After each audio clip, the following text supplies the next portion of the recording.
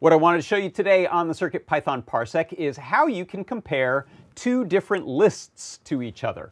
So this is really slick in CircuitPython. You can take one list and another list that are filled with values and simply ask, does this list have the same contents as this other list? You don't have to iterate through them or anything. You can just simply ask the question.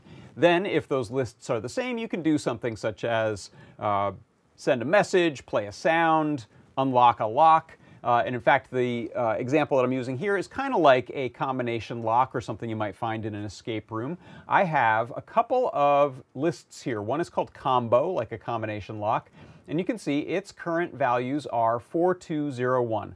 And then I have a second list that is called dial. And the dial is currently set at 0000. But I'm going to be updating the values in dial as I change these knobs here and dial in new numbers on my display.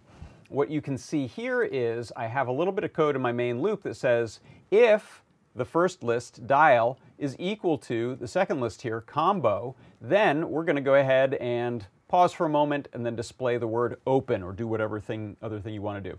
So I'll do that right now. I'll go ahead and you can see each time I am changing a value here, it's going to run that check and see, does this one list equal the other list? So 4, 2, 0, and 1, boom, it says open. So that is really slick, really easy to do.